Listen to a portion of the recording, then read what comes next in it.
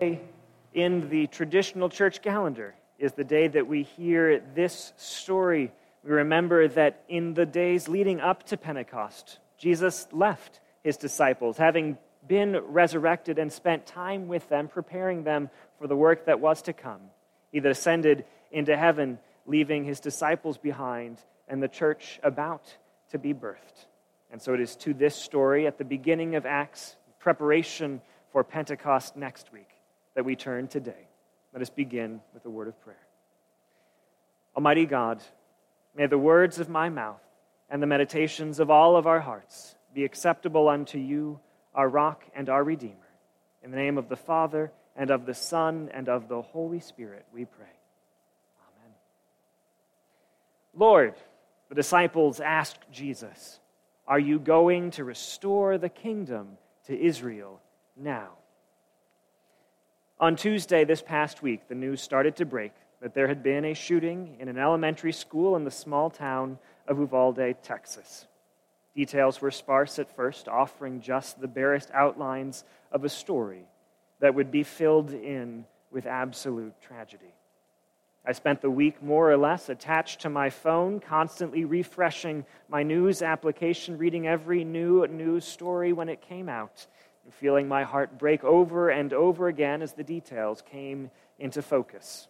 An award ceremony that morning at the elementary school, an 18-year-old gunman with 2 AR-15-style rifles and hundreds of rounds of ammunition. 2 adjoining classrooms, a single 4th-grade class, and more than 100 rounds fired. 17 injured, 2 teachers killed, 19 4th-grade students, children, just 8, 9, 10, or 11 years old, killed. And the details have only gotten worse from there. And there are still questions to be answered, but I suppose that I might have just one.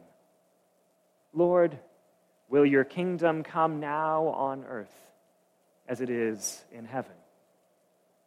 And all this in a long history of tragedies, from gun violence in the country in which we live, the racially motivated mass shooting in a Buffalo supermarket, and all the shootings in churches and schools and nightclubs and concerts and movie theaters and open-air public spaces, and the list goes on. And the gun violence that has touched the lives of so many individuals in ways that go less reported, but are profoundly and deeply tragic. Lord, will your kingdom come now on earth as it is in heaven? This question has long been held at the center of the Christian faith, with varying perceptions of how it might be answered. At the turn of the century and through the start of the 20th century, those early 1900 years, there was a real sense of optimism among some Protestants that the kingdom of God was within reach and beginning to break through into the world.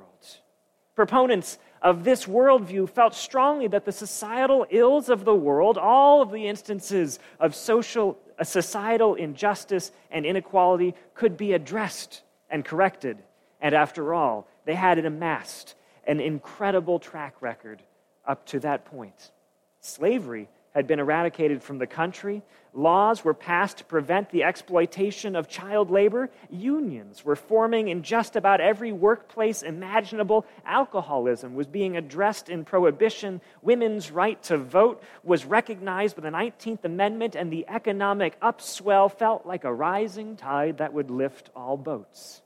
With a dwindling list of evils left to eradicate, the kingdom of God felt close at hand.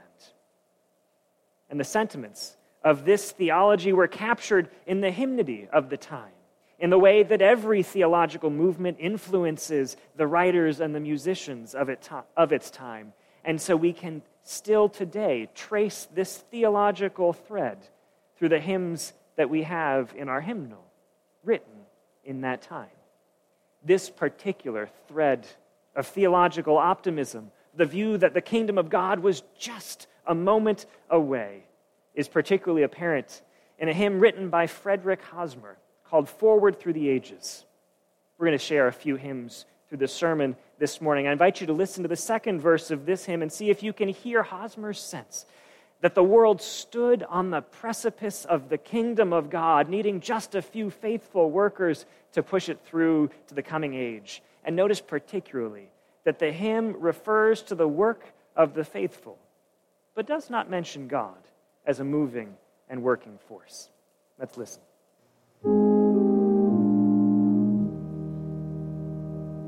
Wider grows the kingdom, reign of love and light.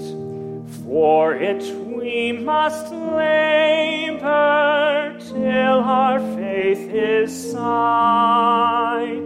Prophets have proclaimed it, martyrs testified.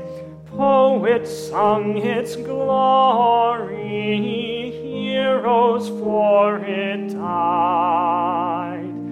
Forward through the ages in unbroken line, move the faithful spirit at the call divine. This theological position, this optimistic sense the kingdom of God was nearly about to break through, would hit its apex in about 1920 and quickly lost its optimism over the coming decades. You may be able to imagine some of the significant historical events that happened following the relative peace and stability of the 1920s. There was the Great Depression beginning in 1929, and then World War II in 1939, and the profoundly optimistic sentiment which had weathered the First World War could not outlast the Second. And optimism gave way to a realistic despair, a hopeless estimation of the world that took in all of humanity's terrors and evils, asking still, Lord, will your kingdom come now on earth as it is in heaven? And the world seemed a bleak place, completely untethered and separate from the kingdom of God. And so there was no expectation of drawing the world into the kingdom, but instead looking ahead to Christ's return, expecting God to save the faithful from the depravity of this place.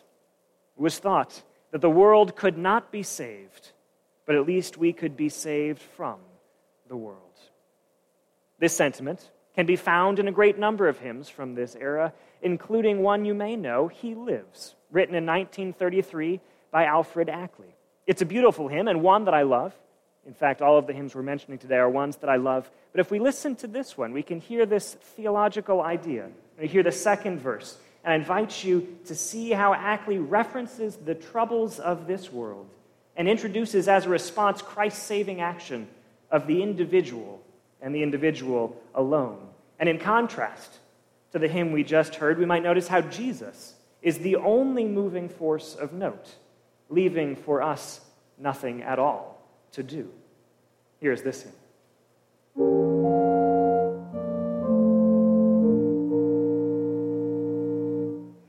In all the world around me, I see His loving care. And though my heart grows weary, I never will despair. I know that He is leading through all the stormy blast. The day of His appearing will come at last. He lives, Christ Jesus lives today. He walks with me and talks with me along life's narrow way. He lives, salvation to impart. You ask me how I know He lives. He lives within my heart. My heart, as opposed to anywhere else in the world. It's an important question. Lord, will your kingdom come now on earth as it is in heaven? We have, at times, answered with the optimism of those who can surely bring it about by our own hands.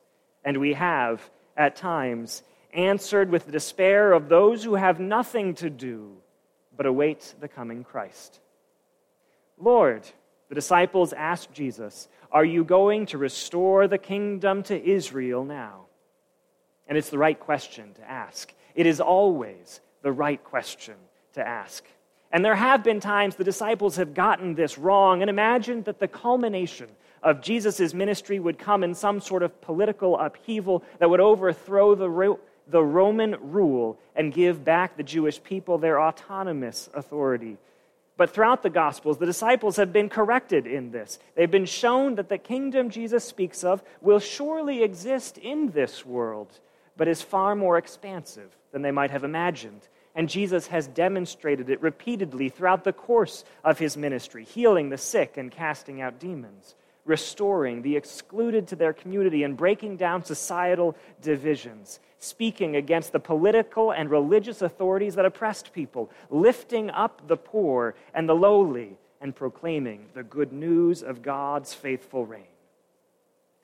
Jesus quoted once to his home congregation, "The Spirit of the Lord is upon me because he has anointed me to proclaim good news to the poor. He has sent me to preach liberty to the captives and recovery of sight to the blind, to let the oppressed go free, to preach the year of the Lord's favor." And he declared once to a crowd on a mountainside, "Blessed are you poor, for yours is the kingdom of God. Blessed are you who hunger now, for you shall be satisfied. Blessed are you who weep now, for you shall laugh." And Jesus said these things and ministered in this way in a tradition that followed the long tradition upheld by the prophets of Israel, who proclaimed hope in despair and repentance in optimism, forever turning their people back to their God who held peace and justice in an omnipotent hand. The people would beat their weapons into gardening instruments, the prophet said, and God would draw them together in a feast. The kingdom of God would come. The disciples had seen the evil of the world up close in the crucifixion of their Savior, and they must have longed for God's rescue, to be lifted away and saved. And yet also the disciples had seen the resurrection and must have longed to know that they were close, that the life that had burst forth in Christ's emergence from the tomb would be close at hand, that they could optimistically strive forward into the kingdom. And so when Jesus says to wait for what the Father has promised them after he has told them all about the coming of the kingdom of God, they ask him, "Is now the time?" And Jesus says to them, "It is not for you to know the time or the seasons that the Father has set for this." This is not an answer to the question. Not really. In his response, it's clear that the kingdom of God is coming, but Jesus will not release us from the tension of the question. To tell us that it's soon may lead us to believe that we can tip the scales with our own strength, and to tell us that it is too far away may entice us to do nothing at all. Rather, Jesus says, you will receive power when the Holy Spirit has come upon you, and you will be my witnesses in Jerusalem, in all of Judea and Samaria, and to the end of the earth. For it is not up to us, but we have a part to play. God, in God's own power, is bringing about the kingdom of God, and God wants to work through us. We are to be witnesses, those who have caught a glimpse of the justice and grace breaking forth into this world, who can now proclaim its coming. We are to be witnesses, those who have been transformed in God's love and forgiveness, who can now seek the transformation of the whole world. We are to be witnesses, those who have been brought back from death to life, who can now stand against the death-dealing forces of wickedness and evil, so all God's children might live and thrive. With this instruction to his disciples, Jesus is lifted up and disappears from their sight.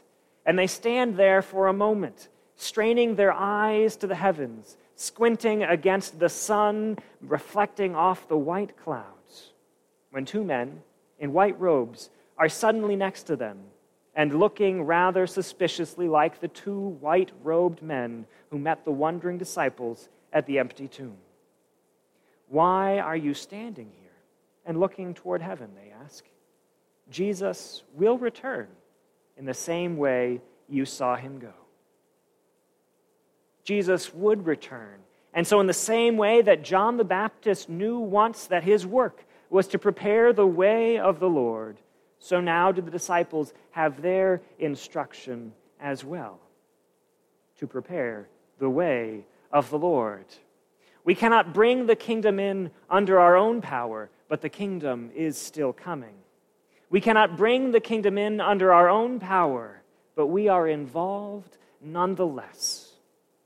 We cannot bring the kingdom in under our own power, but God empowers us to proclaim the good news. Christ has died, Christ is risen, and Christ will come again. And so we know not when nor how much we may have to endure, but we know enough to pray and to work. This understanding is powerfully captured in the tradition of the Black church, which has known suffering in slavery and in oppression and in discrimination, and yet has long endured with a grasp on the truth. We can work for God's kingdom today, and we shall live there one day, whether God's kingdom meets us in life or we join it in death. In 1916, the great preacher, theologian, and gospel music composer drew on this understanding in his hymn called "Beams of Heaven As I Go." I'd like to invite us to hear how in the third verse he describes a fight against evil, one fought here on earth in the power of God. Before then, the refrain pulls together this hope held both in this world and in the one to come. Let's hear it.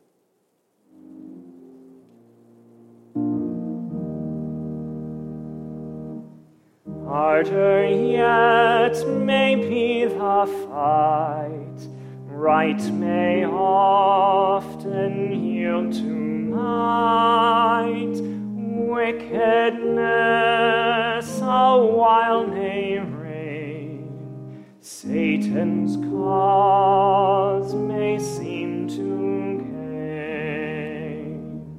There is a God that rules above, with hand of power and heart of love. If I am right, he'll fight my battle. I shall have peace someday. I do not know how long 'twill be, nor what the future holds for me.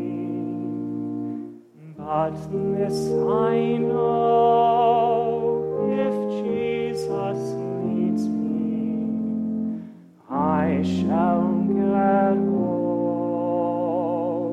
someday.